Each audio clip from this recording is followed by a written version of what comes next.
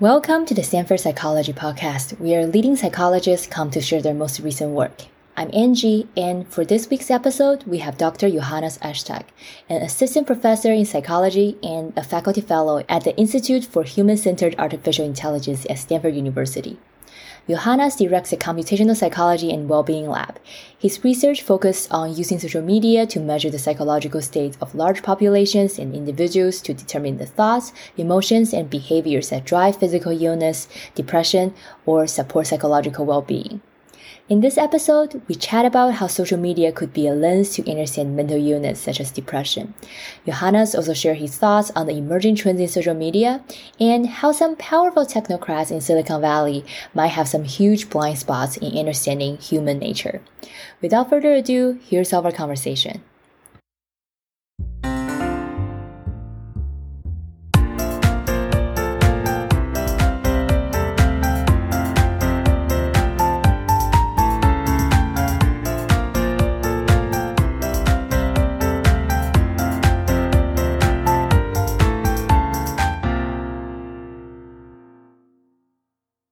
Thank you so much for joining the podcast today. I am very excited to talk to you about this topic, social media and mental health. I feel like I'm one of those people who probably spend way too much time on social media. So when I saw this is kind of your research area, I'm like, well, I need to listen to this. I need to learn more. And I also want to provide a little bit context for our listeners. So we are recording this episode in early November 2022, which is not long after a lot of things that has happened around the social media world. It has a new owner and Meta is being laid off, blah, blah, blah. We'll definitely come back to this, how the changing landscape of social media can influence people's psychological functioning. But maybe we can start with the paper that you shared with us, which has this title, Facebook Language Predicts Depression in Medical Records, which I think the title already is very straightforward and sending out a message. But I wonder if we can start by unpacking this paper a little bit. What did you do and what is, I guess, the major finding? Yeah, hello. I'm so happy to be on the podcast. So just to sort of situate the idea of this paper a little bit, right? We are moving increasingly into digital spaces. We inhabit digital spaces socially. We inhabit them for work. We inhabit them more and more in the new normal after COVID. And we leave digital traces in those spaces. In psychology, this used to be called behavioral residues, right? This goes back to sort of Sam Gosling's early work, that you could go into the dorms of students and you could look around in the dorms and you can see, a conscientious person, all the shoes are lined up and all the pencils are sharpened, so forth. Those were behavioral residues. And now we have the same in digital spaces.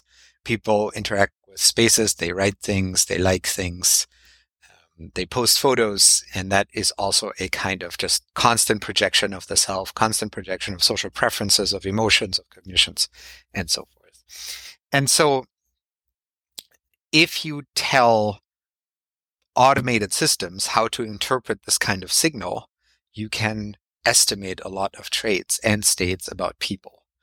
There's been early work that showed that you can estimate personality from the likes that people share on Facebook, for example.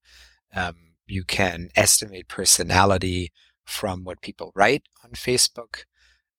You can zoom out and aggregate all the language that people share on Twitter from a certain area, and you can say this county has this level of well-being or this county has this level of stress.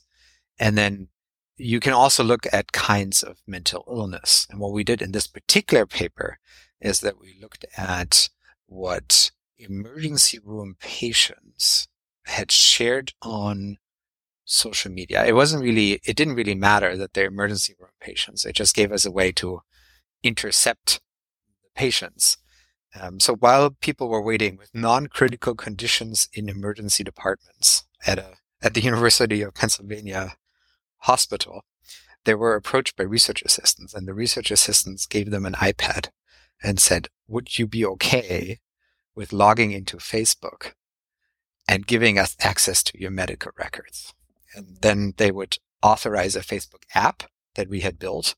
And the Facebook app would pull what they had written on their Facebook. It used to be called wall, whatever it is called now, feed. Not the private messages they'd sent to friends or what friends had sent them, but what they had sort of decided to share with their social circle. And then we would have that on the one hand. On the other hand, we have access to their medical records. Mm-hmm. And then what we would look for in the medical records is a first diagnosis of depression. And we would say, is there something in the history of their posting on Facebook in the months and years before they have this first diagnosis of depression in the medical record that could have told us that they would be diagnosed with a depression? Mm-hmm. And the answer is yes. Right? So there are markers of depression in these digital traces, markers of low mood, markers of rumination, of loneliness, basically what you expect based on the depression of the clinical literature that these algorithms can pull out, and that can be sort of an early warning system for future depression. Yeah, that sounds fascinating. We'll definitely dive deeper into the kind of ideas of these digital traces more. But I'm kind of curious, why did you choose depression? Like, why did you choose depression over, for example, anxiety or other potential like mental health issues that can be embodied in a digital space? So as a researcher, I'm a generalist. So I try to go for the things that matter the most in domains. Depression is the most prevalent mental illness, right? So the population prevalence of depression is around, it depends on who you ask, it depends what criteria, and depends what year, but somewhere between around 10 to 20% of the population at any given point will be depressed. It's the most prevalent mood disorder, and then followed by anxiety.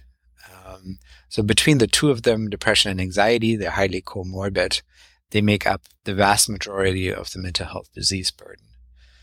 So they present the most promising target for these kind of early detection systems. I should also say, if you want to work on things that are become rarer and rarer in the population, such as schizophrenia or more sophisticated or more nuanced personality disorders, that just gets harder and harder to do with these artificial intelligence mechanisms. Simply because, if you think about it, if 1% of the population has something, then if you build an algorithm and says nobody has it, it's correct 99% of the time. And it's very hard to build an algorithm that's correct more than 99% of the time. Right? In machine learning, we call this the most frequent class. Anyway, and so just for both in terms of impact as well in terms of what makes sense, right? And when it comes to these data science questions, we have a saying, data is king. You also always have to look at these things from the angle of what can be done. It just makes the most sense. I see. That makes a lot of sense. So now let's zone in on this idea of digital traces. I know in this paper that you primarily looking at the text posts, like what are the thing they wrote on their Facebook. And I guess if you have thought about like looking at other forms in which people express themselves on the platform, because one thing that pops up in my head when I was reading this, like what about people who choose to, like share emo music in late night because they're feeling sad? Yeah, no, of course, right? I mean, we get this question a lot, and I understand that because nobody's on Facebook anymore. We've really seen the generation stratify from platform to platform. So the big migrations were, just to sketch them out, from Facebook to Twitter, to Insta, to Snap, to now TikTok. And it's worth remembering that the heyday of Facebook started in earnest in 2008. That was 14 years ago. That was not a long time ago. And perhaps the most positive sentiment towards Facebook was during the Arab Spring, which I think was 2011. So that was just over 10 years ago. And what we've seen now is that this has become so fast that even generations are now subdividing by age brackets into these different platforms. And so that it's become not obvious on how to collect data across large cohorts because there's so much stratification even within generation. And then in terms of data streams, we've done some of those. We've done certainly mental health prediction from images, for example, we've done also with an eye towards Instagram, certainly text messages and chat messages. And the community as a whole that's trying to do this has looked at other modalities, including the music being shared. Generally, you can get some mediocre prediction accuracies out of late night music emo sharing, I think you called it. Wait, that's actually a predictor that has been looked at. Yeah, and I mean perhaps the key ingredient here is late night. I mean, not sleeping is actually one of the DSM symptoms of depression, and so there are a variety of feature spaces that can be used to predict depression, including your phone sensors. Your phone has a pretty good idea when you go to sleep and when you wake up, particularly if you're, I hope you're better than me. And it's not the last thing you looked at and the first thing you look at when you fall asleep, right? But your phone also has a light sensor that's pretty accurate. So in principle, there is a chance for data feeds that can augment or in part replace something like text analysis. Or if you wear an Oura ring, I'm wearing an Oura ring, for example. Oh, wow. With biosensors that are very fine-grained. And for example, this one has heart rate variability, which indexes sympathetic, parasympathetic nervous system balance, which is a crude but sort of semi-useful indicator of stress load on the system. So there is the potential of augmenting data streams. I should say that 5 years ago, I think many others had this dream that if you just combined enough of these data streams, you really get a sort of wraparound potential for depression prediction or mental health monitoring surveillance. And what we've seen, actually our consortium was one of the first to publish on this, we've combined sensor data with some of these text data streams, and the prediction accuracies overall haven't really budged much. And looking at the rest of the literature, which makes me everybody's sort of stuck at the same ceiling of prediction accuracies, which are around 0.7 area under the ROC curve. So it's a little bit hard to translate, but roughly think accuracy of 3 and 4. Yeah, and so it's not at all obvious that there's so much predictive power left on the table. And that's, of course, in the context of relatively small prediction accuracies all across psychology. Behaviors and psychological states tend to be correlated at 0.3 max, right? And it's not at all obvious that it could get that much higher, even if you take the totality of all digital behaviors, right, and ingest them with machine learning. Yeah, that sounds fascinating because I definitely had this kind of intuition that, oh yeah, of course, if you get more data, you will like get better performance model and you will be able to do more precise predictions. Yeah. And really connects to my next question, which is, do you see potential clinical applications of these work? It sounds like if we're stuck at a prediction rate at this, there's always the risk of misdiagnosing people. Right. So what do you see that the future of this work? Yeah, it's funny. I actually had dinner with a doctor last night, and we talked this through. So in aggregate, so there's different kinds of use cases, and there are different costs. The different use cases place different costs on false positives and false negatives. And so, for example, for population screening, if you're just trying to find cases that otherwise would have not been found at all, right? If you miss some, okay, that's what would have happened anyway. That's treatment as usual, right? And all the extra ones are extra. Those are good things. And if you identify some people that don't have depression with depression, they might just think, oh yeah, no, sorry, this is useless, right? And there's like, let's say you sent them digitized, computerized cognitive behavioral therapy or something, right? You send them some digital treatment modality. Right? In that case, you're like, okay, we can live with this. But then at the individual clinical context, like, ooh, now it's really costly, right? I mean, we're missing a lot of people. That's really costly. And as I learned last night, if we're misdiagnosing somebody as depressed, so we're saying they are depressed, but they're not really, that might also ruin the relationship with the patient or with your client. And so I think where we're trending, all the responsible people in the space are trending, is this is the first step of a diagnosing cascade. So what this is right? So this is the first step that just says, hey, there are some big data indicators here that just qualify you for a screening survey. Screening surveys have very high sensitivity and fairly high specificity, right? They can be deployed, right? And you say, okay, big data says this might be a candidate for a survey. You give the survey says, yeah, confirmed. Now talk to a clinician, right? Now you have a pipeline. And we actually know from some of the work on signal detection that by the time you have 3 different types of screening put together like this, they actually cover one another's mistakes.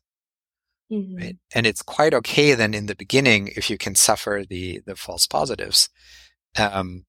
It's quite okay then in the beginning to overdiagnose a little because the other ones will cover for you. Interesting. The downstream steps will cover. Yeah. So in this system that you just described, which I think is very fascinating because I've never thought about this kind of multi-layer, like I guess, structures of the screening process. But wouldn't that also come with great cost of like privacy? So it requires that the users of a certain social media platform to be very aware that, okay, like your data is actually being used to do this. So what I'm absolutely just seeing a lot of practical. Absolutely. No, so the crisis of trust in this space is huge. So a lot of these discussions are somewhat synthetic in that there's a few things that are just not sort of deployable, right? So there's the question of trust and privacy. And the sentiment certainly around Facebook is quite negative. And the privacy sentiment around that is quite negative. And then the other question is there's actually also a liability question, which is if the big data indicators say, hey, there's something wrong here, this might be discovered during legal discovery. Let's say this patient commits suicide, God forbid. Right? And then this gets discovered during legal discovery and an argument could be made. Well, you had an indicator, you didn't act on it, you're liable. And now the lawyers of the medical system say, let's not have these indicators. Right? And so liability is unclear. It's also unclear who pays for this, how the incentives are aligned, even though the Affordable Care Act did quite a bit to align the incentives here. The real payers who might be interested in this conceivably are insurances. Do you want to give your insurance access to your social media? I mean, we had a version of this happen in the UK where car insurance asked for access to your social media to price your insurance policies. What? That lasted about 5 days before the backlash drowned that in the ocean. So the fact that this is social media is sort of secondary, right? So what we're really showcasing here is pipelines for text-based detection. And the new generation of these studies don't run on Facebook. They run on phone keyboards, custom phone keyboards. So they run on text messages. They run on any kind of modality of text. It doesn't really matter. It just needs to be about 1,000 words, which isn't that much. So there is a version of this which nobody's implemented. And I've only run a prototype off to do this on email. If you could run these kind of text-based models over email, you could do this with much higher accuracy, just because there's just so much more text in email on a daily basis, right? Just think about all the emails you write a day, right? So, yeah, I mean, there are lots of unclear questions, and it's really never been, as far as I know, it's never really been put together in a whole pipeline. So as so often, right, with these socio-technological solutions, the hard problems are not how do you train the machine learning. The hard problems is what are the ethical questions? What's the data protection? Who are the stakeholders? How is this reviewed? What are the legal questions? How is this audited? How are people educated? Right? These are much harder questions than, how do I regularize my language model? Yeah, that's definitely, I feel like, a conversation that especially needs to be happen more often in Silicon Valley among the tech industry. And there's another question that I have when I was reading this paper. You mentioned that the overall society's impressions over Facebook is very negative. And there's also related negative impressions on Instagram. I listened to this podcast episode on like Instagram's influence on teenage girls' self-images and the way that the algorithm works, it just seems to worsen this body image issues among young girls. So I wonder if there's also this kind of interplay between people who use social media and people who are subject to the influence of the algorithms are more likely to develop certain mental health illness. Is that a kind of an area of research that you have looked at? And I wonder how that also potentially varies platform by platform, since I feel like each social media platform that we're using all come with a slightly different flavor and slightly different way of regulating the content. No, that's right. So that's not exactly my line of work, but I'm sort of loosely familiar. I think what we've learned over the last decade is that the situation is quite complicated. And that there's a lot of specificity in the demographics of the cohorts. To the extent that we were expecting a super simple main effect, more social media makes everybody unhappy, that really hasn't been borne out by the data. And that's in part because both sides of that are overly simplistic. They're very different kinds of audiences, right? So there are adolescents who are engaged in identity formation in predominant reference to peer groups, right? For whom this massively available comparison set becomes incredibly identity salient, right? And that is your teenagers on Instagram deleting images when they don't get enough likes because their identity brand is diluted when they're not receiving sufficient social reward and reinforcement for their identity need. Right? I mean, that is that process. We have a developmental process that's interacting with a kind of user interface design that's interacting with a social environment. Right? So that's a complicated statement. And at minimum, we need to distinguish different kinds of social media use as well, right? So this is, right, I gave you one example, right? So this is an identity formation, reward seeking, or social identity formation seeking kind of social media use. But there are also there are elderly people who just like super happy that they get to see their grandchildren play in the garden.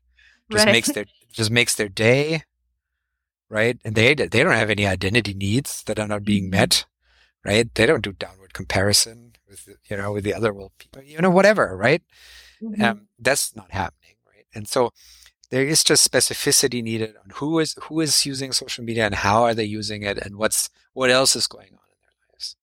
And there's also the final piece of specificity that's needed is on the arrow, the direction of the arrow, right? So it's not only does social media use potentially cause mental illness, but it's also that mental illness causes more social media use. If you tend to be more anxious, you may be more anxiously checking, right, these social comparison sets. Right? Your social anxiety might really take hold of your social persona online, and you find yourself just refreshing your feed endlessly, right? And then if you sample this with a correlational time use study, right, and you say, how much time did you spend yesterday on Facebook, right? And what's your anxiety? You have no handle on any of this, right? And then if you have a sample that mixes genders and ages and right and use cases, you get just a murky mess. And that's roughly where the literature is. Hmm. Right. And then, okay, so all of this complexity we're beginning to disentangle. Mm-hmm. And, in all fairness, some of the most sort of penetrating research on this was actually done at Facebook Mm-hmm. or by Meta Mm-hmm. on itself. Right. And that was not hard to, that was not easy to read for them, I'm sure. Right. I mean, I understand the understandable outrage, but there's also something to be said for a company that dissects itself. Right. And so when the Facebook papers came out or the Instagram papers, right, there were slide decks summarizing research findings. I don't know if you've looked at them. I've looked at them. Mm-hmm. That was actually quite decent research design, trying to figure out what's going on and get the causal arrow figured out. Right? Mm-hmm. And these questions are complicated for all the reasons that I mentioned. And now and now let me just zoom out one more layer and tell you why all of it is super complicated. Mm-hmm. And this goes a little bit to an argument that Jonathan Haidt has been making implicitly for a while. There might be a constriction of variance, right? Because if we're trying to figure out if social media is bad, so something's been happening for the last 10 years, right? I mean, we have self-harm among adolescents, particularly among female adolescents and young adults, increasing quite dramatically. We're talking factor of 2. Depression rates increasing quite dramatically, factor of 2. Like something is qualitatively happening over the last 10 years that is quite worrying. Mm-hmm. And nobody quite knows what it is. And everybody's best guess, right? I give you the timeline with Facebook. That's about the last 10 years, right? Everybody's best guess is that it's social media, but we don't know, right? Correlation is not causation, right? Just because 2 timelines line up, right? Doesn't mean that's what that is. Mm-hmm. But to the extent that we want to figure out is it social media, everywhere in science we rely on control and treatment groups or correlations or other regression frameworks where we have variance that is distributed over a full range of predictors. Find me the young people not exposed to social media, right? That would show me the range of social media use, right? We're just talking, in terms of social media use, we're just talking medium social media use to excessive social media use. Right. And maybe we can find a few kids that were locked away in some faith community or homeschooled or something. Right. Maybe somebody can hunt them down to get them into a control group. But the point is, we don't really have variance across the whole range of social media use. So our ability to scientifically establish the relationship between social media use and mental health impact is quite limited. And you say, okay, well, but I know somebody who's not on social media. Yeah, but might not be relevant because all their friends are on social media. So whatever identity processes and identity curation processes have been kicked off through social media are still in operation in that person's life through their circle of friends, right? And so there's also a sort of crisis just of how would we even know, right? And so this whole literature and this whole question is actually quite complicated. And I would resist these super simplistic explanations one way or the other. And I think it's very tempting, right? On certain Netflix movies make very tempting simplistic arguments. Right. That's so fascinating. I've never thought about in this direction. And also, I completely agree with you. Like a lot has happened in the last 10 years. It's not only just the emergence of social media. There's also this kind of a global polarizations like that happens like across all of the countries. And this is just so fascinating. And I'm also kind of wondering about, because I know this social media sector is very fast evolving. Like every other day, there will be like a new social media app claiming to be different. I don't know if you know that there's Be Real. It will pick a random time during the day and you will need to get on your phone and just like, take a picture. It will have both your face in front and also your camera to show what you're doing. So there's a lot of different ways that the social media is developing. And what do you see? This is a very big picture question, but what do you see of the challenges and the promises as this evolving landscapes of social medias? And of course, there's also the kind of related to metaverse. Like, are we going to move there one day? You know, the king is dead, long live the king, right? There are commentaries now, particularly with the devaluing of Meta in the last, year or so, on the stock market, that we're looking at the death of social media. And I think that is very much premature. My sense is, though, that the world tends to go through these hype cycles. We know this across domains and across technologies. And I think with social media, we've gone through this inflationary hype bubble now, and we've hit this trough of despair. So to the extent that we were over ebullient about the potential of social media to cause political revolution in the Middle East and solve for democracy and solve for human connection, Silicon Valley, to the extent that it was projecting itself into the global discourse, it was sharing a techno-determinist framing. And initially, this was techno-optimism. So technology is here to change the world. Let's just solve for X. Let's just share our rare use resources, Airbnb and Uber, and right? I mean, it's like, oh yes, this is obviously the way of the future, right? So this was techno-optimism. And then we had the first sort of major faux pas. We had Cambridge Analytica. We had the first societal breakdowns. I'm thinking, for example, Myanmar, where this sort of techno-optimist idealism was just shattered by profit motive and lack of foresight, let's put it mildly. And then people were very quick to flip into techno-pessimist framing, to the point that Cambridge Analytica may have hacked was the reason that Trump won the election. That was an available narrative for which I can see, knowing the effect sizes in the literature, I can see no evidence, right?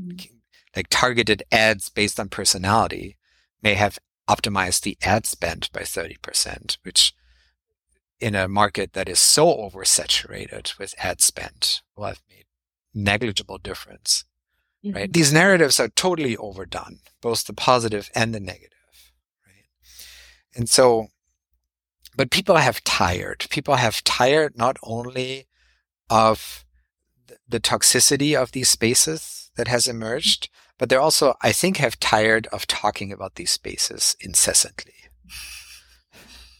And I think part of the reason why we see this hyper stratification with these generations that jump onto new platforms is they just sort of want to have their own thing and just want to connect to one another. I think, so Stanford, for example, has a new social media website. It's called Fizz. What is that? Sorry, I feel like I have never heard of that. Can't believe I'm breaking this to you. So Stanford has a social network only for people on campus, where the undergrads are communicating about what's going on campus. Oh. It's pseudonymous. It's basically Yik Yak, but nobody was around for Yik Yak. What was Yik Yak? I'm so sorry. This is my outdated knowledge of social media. It's all right. I am old, is what we're learning here. So it's basically just a feed where people can pseudonymously post what's going on in Stanford campus, which is honestly quite hilarious. I'm really up to date on what's happening in the lunch halls at the moment, and the controversy, the nuances of the controversy with the Stanford administration and the mascot. But the point is that this is a very helpful back channel for the community, and it's at the right level, right? There is a shared a group, like a set of students on a campus, has a shared set of interests that they'd like to organize around. And they have shared needs, such as belonging, that such a tool can meaningfully address. And a digital layer that addresses that will be used, right? And so people will build it, and then people will invest in the kind of people who build it because they realize that this might scale to many campuses, for example, right? And so I think what had happened in the last 10 years is that these trillion-dollar behemoths in this space, Meta primarily, has just basically squashed all of this or taken it in-house. Right? So, and I think where we're getting to and where we need to get to is that we have more organic, small stuff that isn't weighted down by the negative brand sentiment and terrible decisions that these trillion-dollar quasi-nation states have made over the last 10 years. Right? It is nice that there is an avenue for Stanford students to talk to one another that isn't owned by Meta, that isn't a Facebook group. Like nobody wants to use a Facebook group to do this. Right? Right. Yeah. And so, right. So there's a concept, right? So there's this concept of noosphere by Khaled Deschamps, a French philosopher, right? So rather than think so behemoth-like in terms of what is the organizing system for all of human connection, think about what are the bottom-up organic principles and organic platforms that connects people along particular axis of identity needs. And once you look at the web through that lens, you realize, wait a second, Reddit is really successful. Subreddits are really successful, it turns out. Subreddit's a small community with a subreddit by subreddit moderation policy that takes care of itself. Yes. It's the only place on the internet that has sorted out the moderation problem, or one of the few places. Yeah. Pretty well. Forums, good old-fashioned like bulletin board forums around some interest, some shared interest. I'm a backpacker, right? So I'm on these backpacking forums. They work incredibly well. Like you ask for advice, you get drowned in advice, in good advice, professional advice you couldn't even pay for. Right? I mean, there is a lot of goodwill and wish for connection and positive regard in the human mind and in the human heart and in the human species. And we have broken ourselves in a few fundamental ways through polarization, through our political system, through these behemoths that are run by people who are really not designed to be in charge of society level questions. They're just not, right? They're not selected for it or trained for it, right? And so all of this is 14 years old, right? If you think about this over more than a generation's timescale, once this is 2-3 generations old, 40, 60 years old, and has reached maturity, and we're actually thinking about ecosystems of these platforms and not single platforms, I think there is lots of reason for hope that we find healthier ways to connect online than what we have right now. Yeah, that's totally fascinating. I've never thought about like this kind of, it's almost kind of like organizing principles behind those social network that it seems like a lot of discussion these days have been centered around, let's just all blame on Twitter. Let's all just blame on Elon Musk. But there's a techno-determinism. We're trapped in these techno-determinist narratives. Right? I mean, and it doesn't help that we live in a hyper-capitalist society where capitalism and power gets hyper-concentrated in the hands of a few white dudes who have their own space programs. Right? I mean, we have trillion-dollar white dudes now who can act like nation states.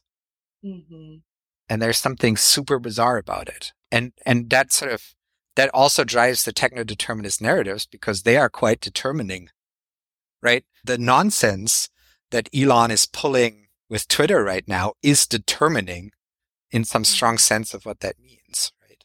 Yeah.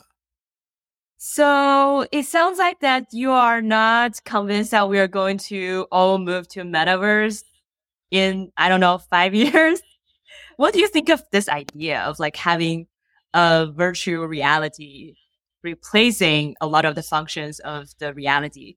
I am asking this question is because that's something that I've been thinking a lot about because to me, it's a little bit, I wouldn't call it absurd, but it's definitely something that I feel like we're not ready yet because we don't even know how human mind construct reality. So how would we be able to recapture the essence of reality through some fancy tech? What's your thought on this?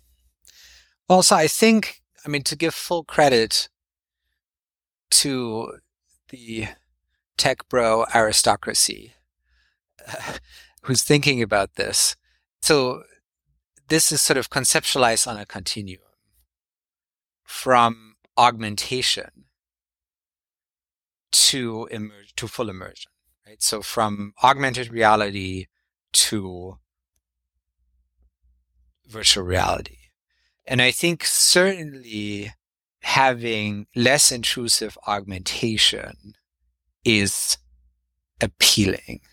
Mm-hmm. Right? So you wear glasses. Imagine you had a little heads-up display in your glasses. Right. That nobody could see, that would just show you like, oh, here's just heads up, like your next meeting is in 10 minutes. And right, just think like Google notifications or something intelligent and not annoying. Mm-hmm. That's clearly a winner, I think. On the other hand, the heavy-duty migration into virtual spaces, I think, neglects how much of our intelligence and human presence is embodied and how much people dislike wearing artificial glasses. Right. So I have to admit that I really got into VR over the pandemic, and I actually had a great few months making many friends in VR. Oh. From all walks of life. I got really into a number of games that, I might not want to repeat what they are, but generally I'm like, I wonder what happened to the general. There are sort of friends that I have now. One owned a bar in Louisiana. I'm like, I wonder what happened to him, right? And I really enjoyed that experience. I really deeply enjoyed that experience. But there is just something oppressive about wearing these devices for long periods of time. That will reduce though, right? As these things will become lighter and lighter, and the Quest Pro is already so much lighter to wear than the Quest 2. So I think the big question is, I think this is an absolute killer app for gaming. Mm-hmm. That is absolutely clear. But that's not the message that Meta would like to send, right? Mm-hmm. Meta would like us to think that we're going to be telecommuting to work with in VR. Mm-hmm. I once had a funny story. Through a colleague, we met a VR research group from Italy. The meeting was in VR. And so my friend and I, we showed up in VR in this VR meeting space. Mm-hmm. And we're walking around and like, oh, okay, this is kind of tacky and probably a little bit stupid. And they were very stationary in VR. They're avatars. And we finally asked them, why are you also stationary? And they're like, well, we're on our computers. So they were just treating this as Zoom. There were, even the VR researchers were sort of done with wearing the VR headsets. It was just Zoom. It's just a sort of a cartoon Zoom, So I don't think the people who are really into the metaverse, particularly Mr. Zuckerberg, has so far struck me with his deep and penetrating insight into the nature of the human condition. Mm-hmm. And I imagine him I think he wouldn't do such a hundreds of billion of dollar gamble without having good pilot data. Mm-hmm. And I'm sure he's sort of hedged his, he's red teamed this sufficiently in his own mind. But I'd be surprised if there weren't giant blind spots that he has about what human beings are like. And I promise you that there are giant blind spots in the terms of risks that this has. So he said, I heard him the other day on an interview where he said, I really want that within 10 years, 1 billion people will be wearing these glasses, these VR glasses. Mm-hmm. And the immediate thought that I have is, who will these 1 billion people be? These will be adolescents and young people. Right. Maybe this one time you could think through in advance how that interferes with child development, with identity development, what kind of potential downsides that might create, right? Does it really have to be scaled to 1 billion people before you realize that this has major negative consequences for an entire generation? Right. Do we then see that in self-harm statistics in 2030? Right. Well, on that note, we reached the end of our time here, but I would like to thank you again for coming on our show. I feel like being a grad student, living in the heart of the Silicon Valley, it's just, there's so much to think about how technology interact with humans, which are, I guess, the target of our studies in the psych department. That's right. Yeah. We are human. Thank you so much for listening. We would love to hear what you think of this episode or our podcast in general. Or if you have any other suggestion for future guests or topics for the podcast, you can click on the link to the survey attached in the show note or reach us at stanfordpsychpodcast@gmail.com. You can also connect with us on Twitter at stanfordpsychpod. Finally, if you enjoy this podcast, please consider leaving us a review on Apple Podcasts or elsewhere so more people can find us. Thank you so much.